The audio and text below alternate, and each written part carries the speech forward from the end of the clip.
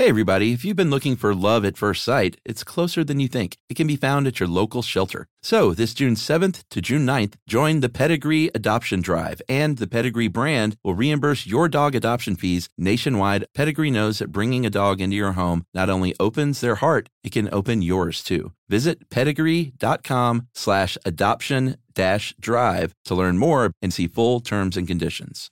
Hey everybody, if you want to tell the world something or sell the world something, head on over to Squarespace, because they're going to help you build the website of your dreams. Say you want to sell some custom merch. Well, you can set up your online store, whether you sell physical, digital, or service products. Squarespace has the tools you need to start selling online. So go to squarespace.com/stuff right now, and you will face a free trial. And when you get ready to launch, use our offer code STUFF, and then you'll save 10% off your first purchase of a website or domain. How could you go wrong with Squarespace?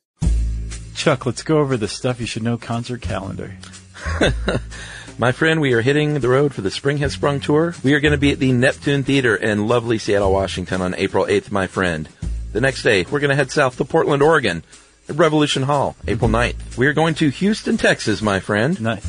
Warehouse Live on May 28th, Memorial Day weekend. And finally, finishing up, Denver, Colorado at the Gothic Theater on May 29th. 2 more dates coming. Yeah. Keep your ears out. And in the meantime, if you want to get tickets, you can go to sysklive.com, powered by Squarespace. And we'll see you guys on the road. Welcome to Stuff You Should Know from HowStuffWorks.com.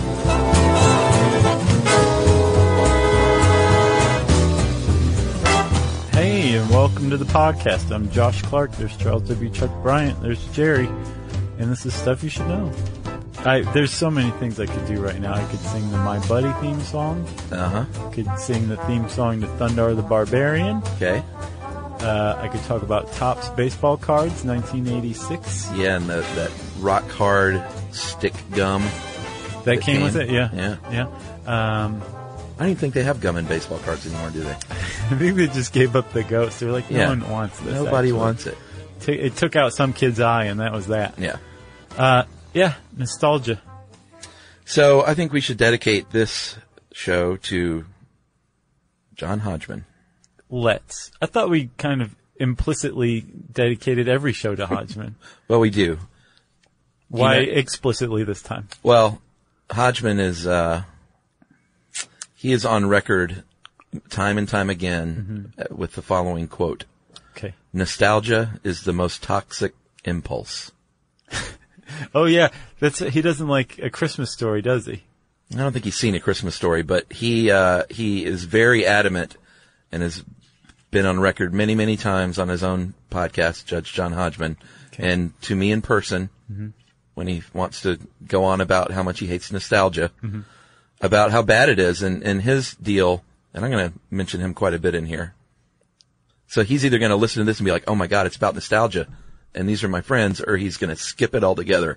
I could see him skipping it altogether. Because he doesn't want to hear about it. We maybe should clue him in and be like, Hodgman, you're in this. He'll listen to it a million times if we tell him that. So his notion is that it's a longing for a better time that does not exist. That we look back with rose-colored glasses and it was not in fact better. Right. And that it's toxic to do so. Right, and that's absolutely a correct definition of nostalgia. Well, but I don't Hodgman's agree. idea falls apart at the end when he says that it's toxic, because quite the contrary, nostalgia's been proven again and again to be quite helpful. I don't even agree that that's the definition of nostalgia. I don't think it has to be longing for a time in your past, because for me, nostalgia is not longing for that. It is just very warm remembrances and wrapping myself up in that. Gotcha. Not, man, I wish I could be 14 again. You don't wish you could be 14 again? No, not What at is all. wrong with you, Chuck? I wish I could be 26 again. Nostalgia. That's a pretty dope time in one's life. Nostalgia. But I don't look back and say, man, and I also take issue with, sometimes things were better back then. Yeah, but Hodgman makes a pretty good point, and so do the social scientists that support his point. When, basically by definition, when you are experiencing the emotion, this very complex, weird, understudied emotion of nostalgia, you're thinking about something in a way that it really kind of didn't actually happen. Like the negative stuff gets cut out. Stepping on a rusty nail right after that great memory from camp or whatever. That part gets cut out. And I disagree with that too. Just the good stuff.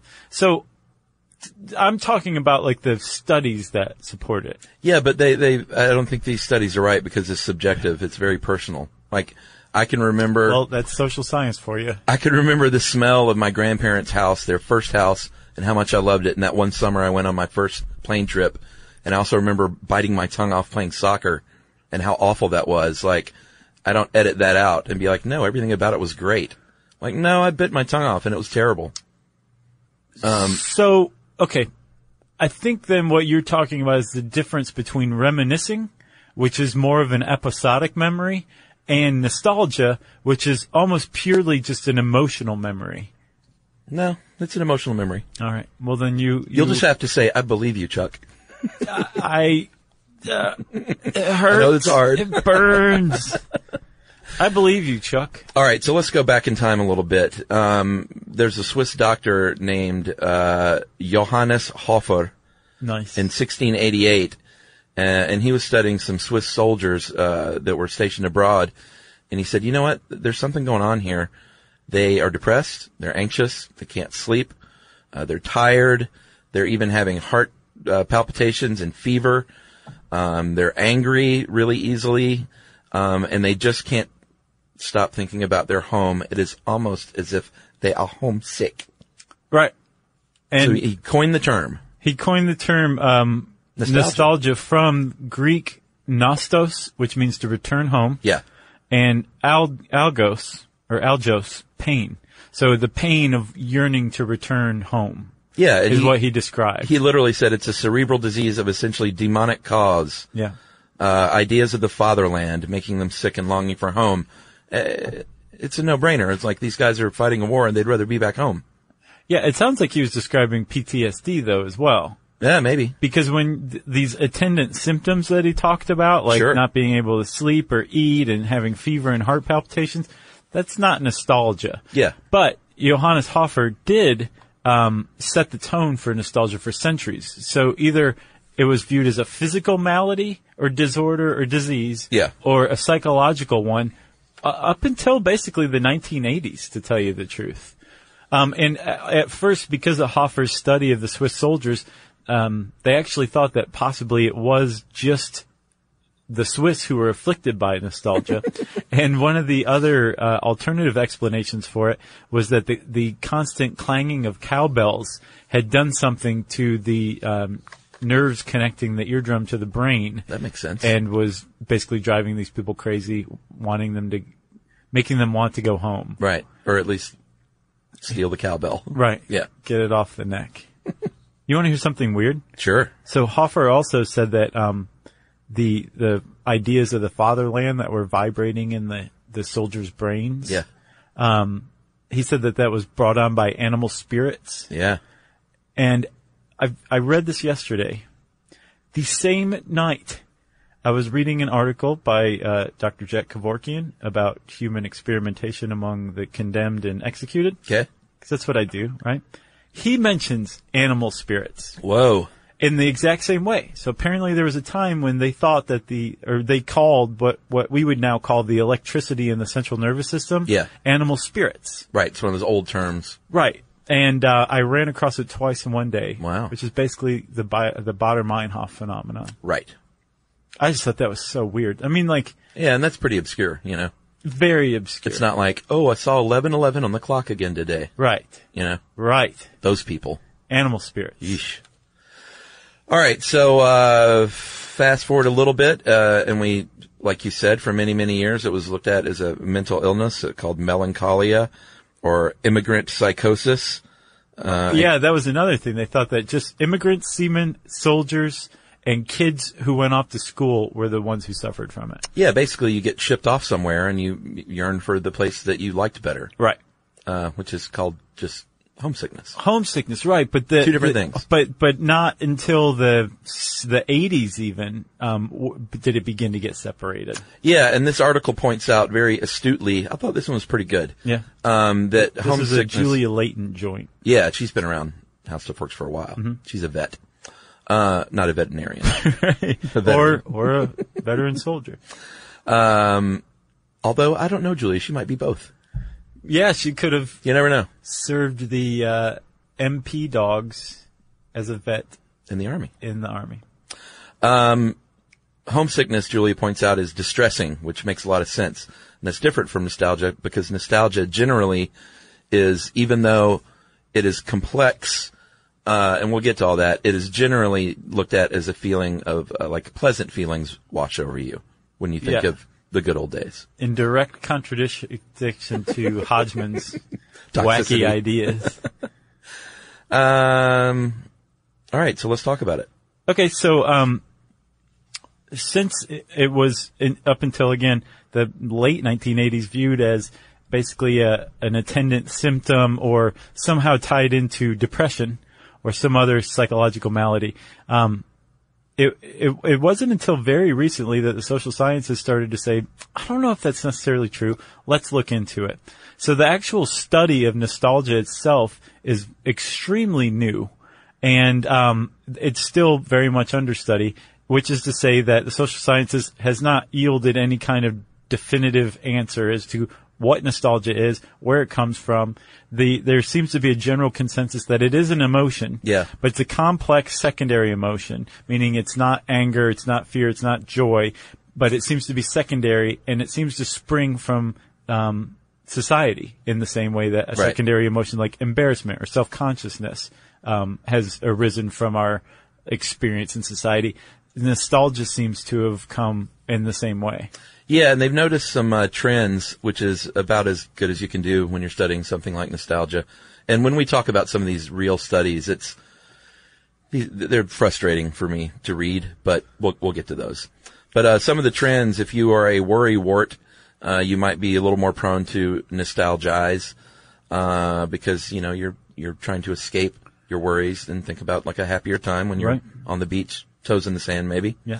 And experts think that if you are in transitional periods of your life, you're going to be more prone. Like if you're a kid growing into an adult, or if you are in your 40s and 50s and you're transitioning into, let's say 50s or 60s. Well, I'm in my 40s. From middle age into senior adulthood. Yeah, these big transitions in your life, you might be a little more prone to sort of look at your life and think, because what have I done with my life is also tied to nostalgia. And that makes sense utterly and completely, because what they found with nostalgia is that it's like you said, it's a means of escapism. And during these times where you're going from adolescence into young adulthood, or middle-aged into old adulthood, that's a place of fear. Yeah. What's coming next. Yeah. And you start thinking about the good times that you've had.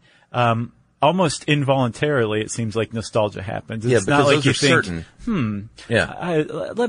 I'm a little nervous right now. Let me nostalgize. It's almost like an involuntary mental trigger that takes place. Although that is a thing. Julia points out that, people can use it almost like a bag of tricks if they are prone to depression. Yeah. To call upon these things. And it's like, nostalgia can be a tool. I mean, you'd have to kind of conjure it up. Sure. No, I know you can. But you don't necessarily, that's not necessarily how it happens. And they found that there are plenty of things that trigger it. Like music, like smells, different things that basically serve as mnemonic devices in the formation of emotional memories. And the thing that's come up from the study that has been done on nostalgia is that it seems to be universal. It's not culturally bound, and the triggers that trigger nostalgia are also universal. So it'll be like a memory of a social experience with friends and family. Sure. And like that might be culturally bound, like Thanksgiving here in America or Canada, where they have fake Thanksgiving a month early. But then it might be Carnival down in Buenos Aires or something like that. So the actual experience might be culturally bound, but the trigger itself, having a good time at like a holiday, is universal. Yeah, so let's take a break. We'll come back and talk about triggers more after this, and we'll let Hodgman take a deep breath and maybe run around the block, because I sense he's getting angry.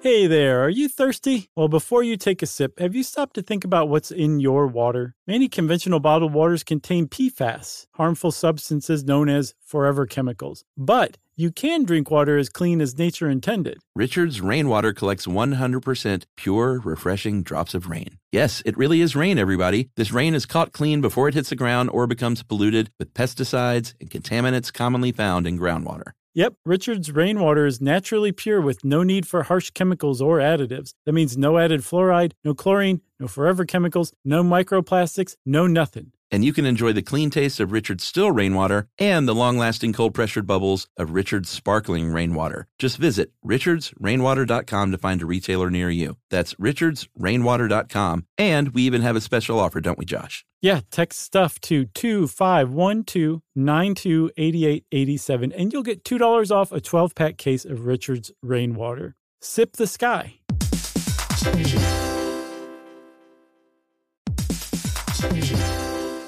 Hey everybody, we're here to tell you about Viator, a tool that you can use to plan and book travel experiences around the world.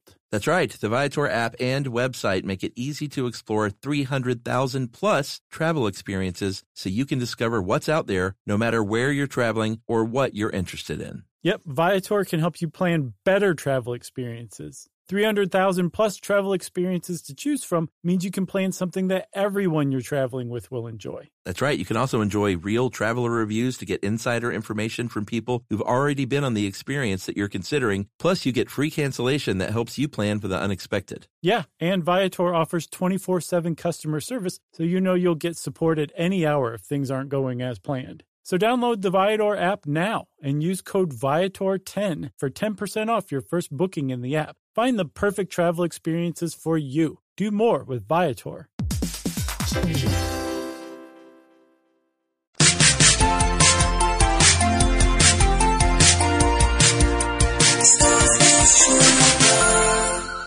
So, we're back.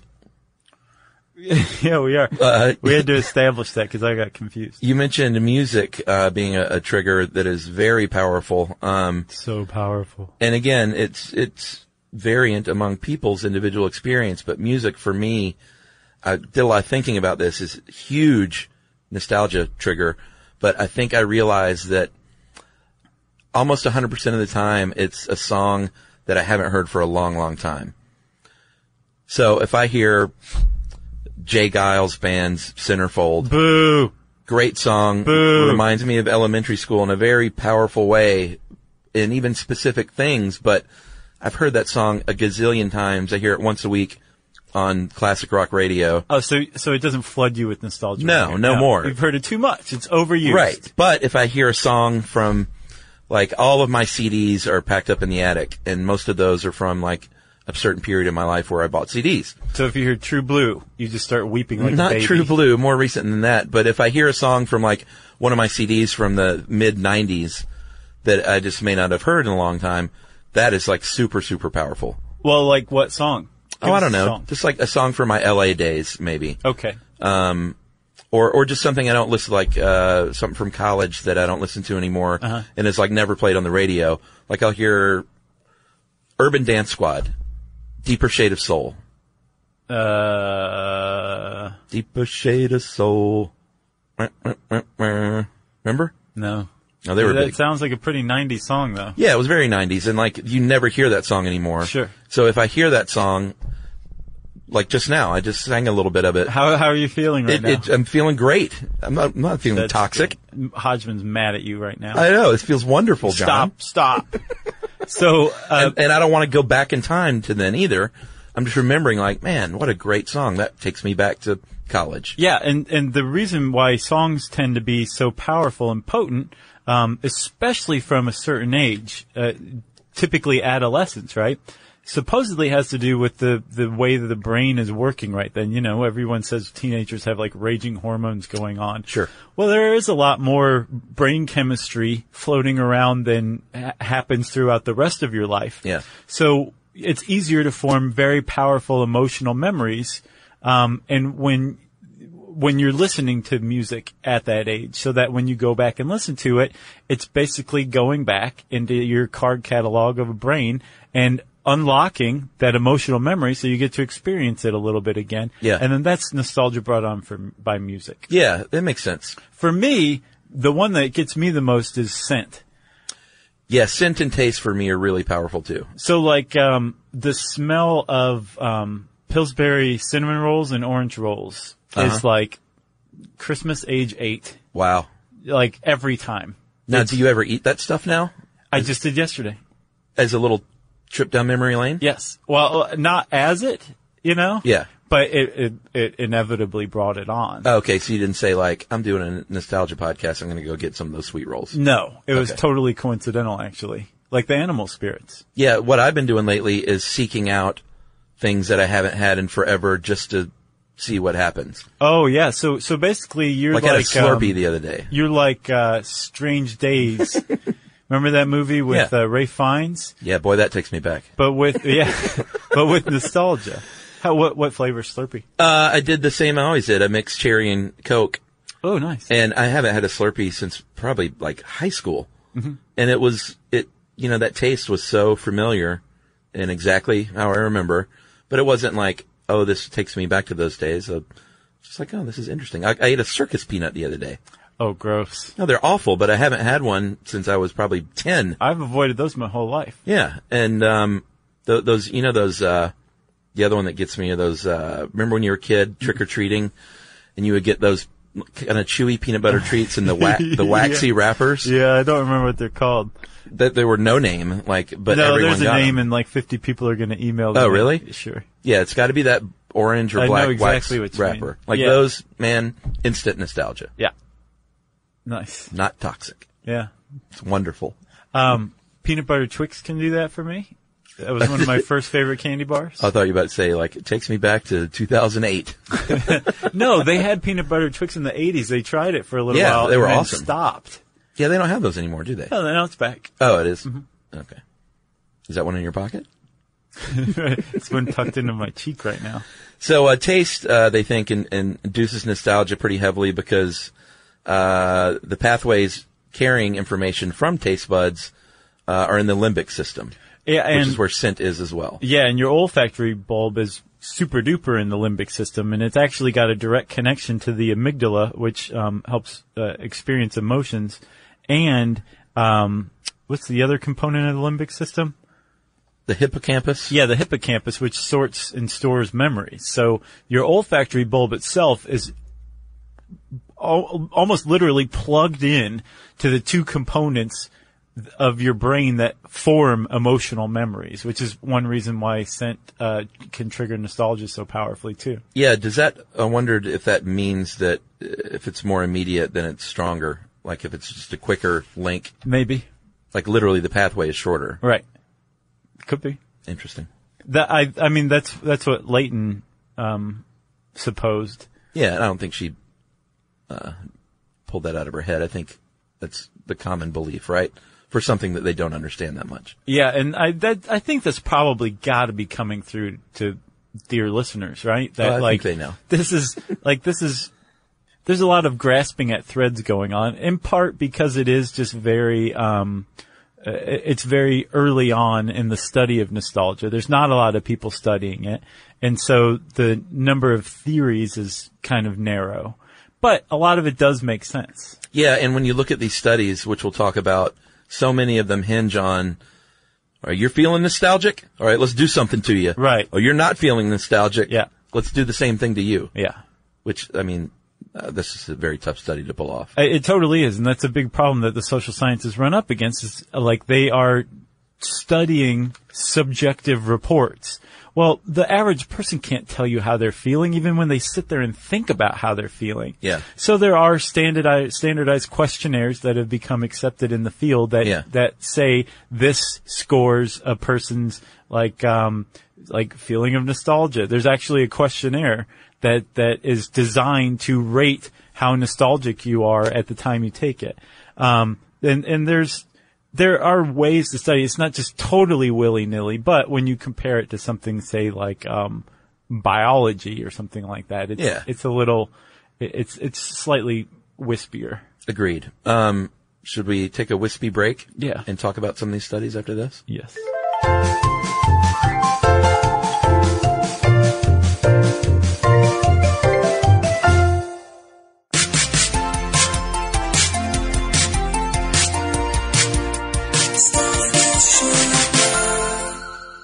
All right, buddy. We teased on some studies, and I don't want to say I made fun of them, but they're just.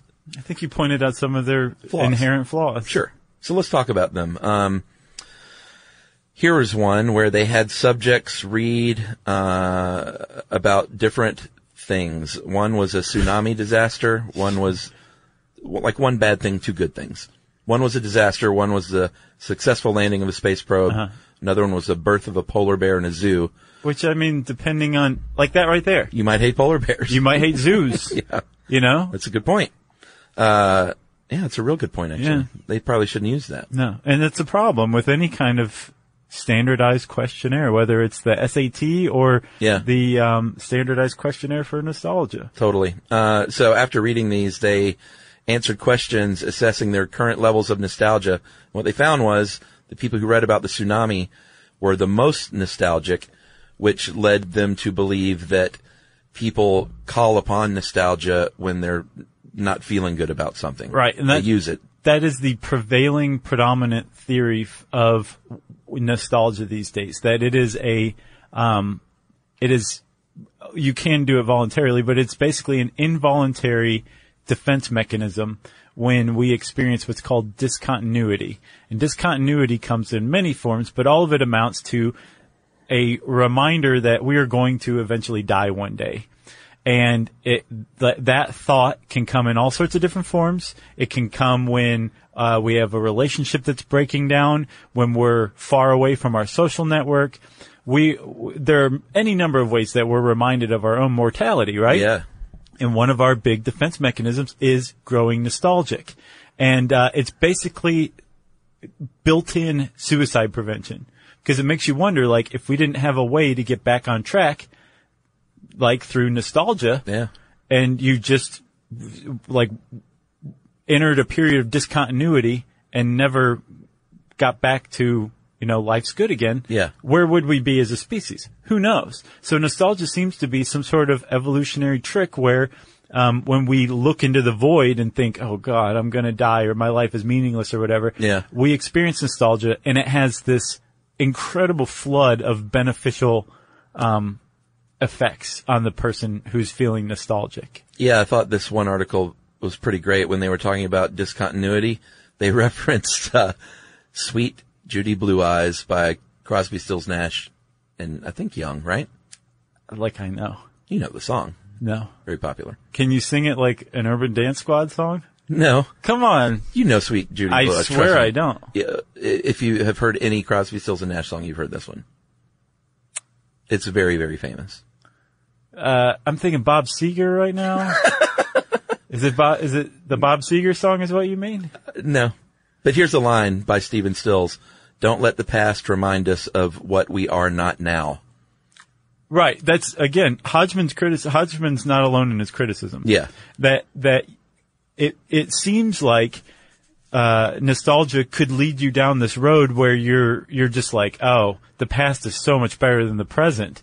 But apparently from study of nostalgia, it does the exact opposite. It affirms the meaning of your life. It reminds you that you are loved, now, here and now. And it gets you back on track after an experience of discontinuity, which is bizarre. I'm going to sing a little bit of it. Okay. I am yours, you are mine, we are what we are. Mm-hmm. What have we got to lose? Right. That's that song. I gotcha. That's Don't a good let- song. Yeah, see, it's a great song. It's better than the Bob Seger song, I think. There is no good Bob Seger song. That's not true. Name one. No. Old Time Rock and Roll. Terrible. Worst song ever. Turn the Page, awful. Like a Rock, awful. Kathmandu, Kill Me. There's one, though, that's not bad. I think we've had this conversation before. I think I've been on record as being a big Bob Seger hater. I'm not big on him either, but there's at least one or two. Oh, you'd love him. You want to get married to him. All right. That's enough about me and Bob Seger. Yeah, see? You got uncomfortable. So I'm having a moment of discontinuity.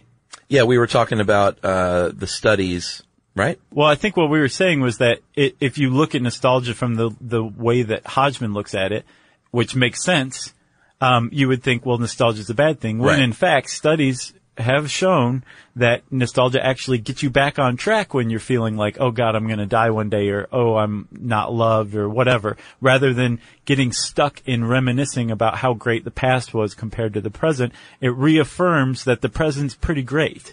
Yeah, they said, and we always say they, like, it's sort of an ambiguous body of people I know who study sometimes this. we get called out by people who are paying attention. Yeah, who is they? Researchers of nostalgia say Yeah, they. that positive mental states include higher self-esteem, more socially connected, more generous, more altruistic, more optimistic, worry less about the future and death. Yep. Pretty good. That makes it a part of terror management theory, which we actually did a really cool episode on. Oh, yeah. It was one of those sleepers, that probably not a lot of people listen to, but it was awesome. Yeah, and they did some other studies, and this, to me, is really interesting. In China, was one study, and elsewhere, they have determined that nostalgic feelings might literally make you warmer, Right. like physically warmer. Yeah. And when I said the warm thing washes over you, they think it might have played a role in evolution. Like when you're colder and you think of these thoughts, you get warmer. Yeah. From this study in China, they found that the study participants were, when they were cold and they were nostalgizing, they were imagining themselves, or they were remembering an experience in a warm place. Right. And apparently it had the effect of making them feel physically warmer. Yeah, and less susceptible to the pain of extreme cold. In another study, they had nostalgic and non-nostalgic subjects hold their hands in 39-degree Fahrenheit water until they couldn't take it anymore. And if you were feeling nostalgic, you could hold your hand in there longer. So that proves that it warms you up, right? Right. Not really. But it's interesting. It is interesting. All of this is pretty interesting. And there is supposedly a point where nostalgia can become harmful to you. It's called pathological nostalgia, where you basically do get locked into the idea that everything used to be better back in the day or whenever at some other point. Yeah. But it's rare compared to regular, what's called personal nostalgia, which is all the nostalgia we've been talking about. And then there's this social nostalgia too, right? Yeah, Where- like when you didn't even live through it. Yeah, where, like 17-year-olds today wearing like a Nirvana t-shirt or a Misfits t-shirt or something like that, or being into that music or thinking like how great the 90s were. And it's like, dude, Yeah, we lived through the 90s. They were not great. But it's the same thing. Like I love 80s stuff. sure. I lived through the 80s, but I remember thinking the 80s sucked. And then, as an older person, when the 80s came back, I'm like, yeah, the 80s were pretty fun. Yeah, I think that's kind of accompanied sometimes too by this feeling of like I was born in the wrong time. Right. Like, man, I would have been a great hippie in the 60s, and I just don't fit in here in the 90s. Sure. Like, personally, I think the 70s were probably the greatest decade of all time. Oh, yeah? But that's ignoring the fact that, like, Richard Nixon was president, there was an oil embargo, there's all this Right. bad stuff, whereas I'm just thinking, like, Dazed and Confused type 70s, where everything was just great and happy and loose, Right. and laid back. Sure. And Agreed. that's nostalgia. It washes out the negative for everyone but you. Yeah, I would say Richard Linklater is one of the more nostalgic filmmakers out there. Sure. He really plays on that. Yeah, supposedly his new movie that's coming out is Can't going to wait. be awesome. Everybody wants some? Is that what it is? Yeah. So it's like Dazed and Confused like 4 or 5 years later, right? Yeah, Basically? he said it's sort of like a spiritual sequel, like not the same characters, but just sort of 1980, that Right. advent of when things were transferring I to can't wait. disco from, yeah, it's going to be awesome. He's the best. That was a great movie, Dazed and Confused. Agreed. So the other thing that they found is that, they did a study, Clay Routledge of North Dakota State did a study. There, specifically a they with a name. Yeah, a real guy. So complain to him. He did a series of experiments with English, Dutch, and American adults, so he kind of had some different nationalities going on. It's not exclusively American, of course. He let them listen to hit songs from their youth and read lyrics, and afterward people said they were more than likely to feel loved and that life is worth living. Some more affirmation when they remember these good old days. Yeah. Question 28. Do you feel life is worth living? Check yes or no. And finally, I got one more thing. They say, well, they do recommend that you not fall into that trap of, Pathological nostalgia? yeah, of comparing the present to the past so much. And they also found that certain kinds of people aren't as great with nostalgia. So maybe you should not indulge in nostalgia if you're leery of intimate relationships, they found, or you're an avoidant person. Mm-hmm. It says they have reaped smaller benefits from nostalgia compared with people who crave closeness. So I don't know what that says about Hodgman, but let's throw that out there. So, what's your number one nostalgia thing? What gets it for you more than anything else? Probably music. I got two things that are tied for first. Okay. The smell of a used bookstore or comic book shop. That smell of like that, Yeah. I guess, rotting paper, Yeah. reminds me of Mad magazines from back in the day. And So then love them. the fat Christmas lights. Oh yeah, the big, I could just faint from the nostalgia. yeah, they were the big tacky ones that are coming back now. That's all my family ever used was Yeah. the big fat ones. Yeah. It was like more Christmas light. You know, you call those tree burners. Yeah. Yeah, we never caught a tree on fire, but yeah, they get pretty hot. You know what my dad did for a few years is, as we were opening our gifts, toward the end, he would start dismantling the tree and pruning the limbs and putting them in the fireplace. He would literally burn the Christmas tree on Christmas morning. That's very, wow, that's very efficient. Was he German? One way to look at it. No, I should say, is he? he is not. Okay. And I wish I would have given you a specific nostalgic thing, but You did Urban Dance Squad. nah, just music in general. Taste, smell, music. Gotcha. Nice. Put those three together and look out. Chuck's eyes roll back into his head. And Hodgman claps over him and says, "Get up!" If you want to know more about nostalgia, you can type that word into the search bar at howstuffworks.com. And I said search bar, so it's time for listener mail. This is from Christina about the makeup episode. Who points out some good things, I think. Hey guys, have to weigh in on how makeup works. I think you failed to adequately acknowledge something. We are not, in fact, at a stage where makeup is truly optional for women. And I think, You said that, basically? did we? Yeah, at the end. Well, I think we said, like, it should be your option, but I think she doesn't feel like it truly is an option. Right, no, we said that. We said, like, the very fact that there was, like, you know, taking a picture of yourself and posting it on Twitter without makeup was rebellious says that it's still not really an option. We said that. All right, so forget it, Christina. We're not reading this. Right, yeah. No, we're going to read it. While many love wearing makeup, many women simply feel obliged to wear it and are, in fact, penalized if they choose not to. It comes in the form of failing to be promoted, maybe, or taking seriously, getting raises, even being hired. It is a hugely expensive habit, too, especially if you like to buy the prestige makeup brands. Oh, nice. Yeah. Call out. So she recommended people read an article from The Atlantic, which is always a good recommendation, called The Makeup Tax. And it kind of sums up the problem like this. Women invest time and money into doing their makeup because it impacts their relationships and their paychecks. While both genders tend to buy haircuts, shaving cream, and moisturizer, the price of makeup is something men never have to worry about. Yeah. And then she goes on to point out just how expensive the gap is between like a man's haircut and a woman's haircut even. You know? Yeah. Oh, it's huge. Well, it depends on where you go. Yeah, but I mean, if you're a woman that goes to like not super cuts. Right. It depends on where the man goes, though, too. If you go to a salon and you get like a cut and color as a woman, you're paying like several $100s. Sure. But that's the color jacking it up. It's both. I don't mean to be contrary. Yes, I agree. They pay a lot more money, trust me. Is it Christina? Yeah, I go to Great Clips. Big shout out to Great Clips. Nice. There's a free cut in your future. So Christina says, after my 10th cut. Do you have the card? No, not a card, but they give you a receipt every now and then that says like 15% off your $8 haircut. Which amounts to $8. It's actually more than that. It's like 14 or 15.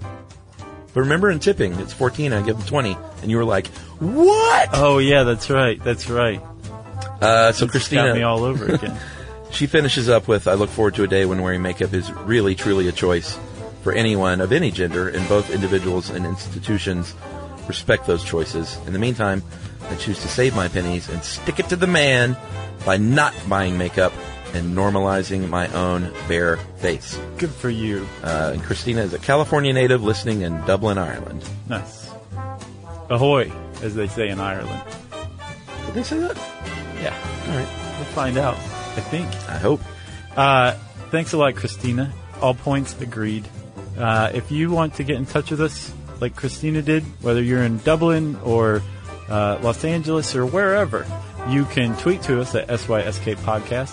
You can join us on Facebook.com/StuffYouShouldKnow. You can send us an email to StuffPodcast@HowStuffWorks.com. And as always, join us at our home on the web, StuffYouShouldKnow.com.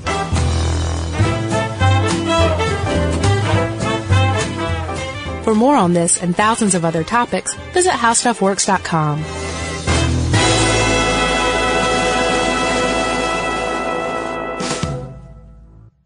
Are you thirsty? Well, Richard's rainwater is caught clean before it even hits the ground. Rain is naturally pure, so there's no need for harsh chemicals or additives. Richard's rainwater contains no chlorine, no forever chemicals, no microplastics, no nothing. Enjoy the smooth, clean taste of still rainwater or the cold-pressured bubbles of sparkling rainwater. Just visit richardsrainwater.com to find a retailer near you. That's richardsrainwater.com. And for a coupon, text STUFF to 251-292-8887 and receive $2 off a 12-pack case of Richard's Rainwater. Hey everybody, if you've been looking for love at first sight, it's closer than you think. It can be found at your local shelter. So this June 7th to June 9th, join the Pedigree Adoption Drive, and the Pedigree brand will reimburse your dog adoption fees nationwide. Pedigree knows that bringing a dog into your home not only opens their heart, it can open yours too. Visit pedigree.com/adoption-drive to learn more and see full terms and conditions.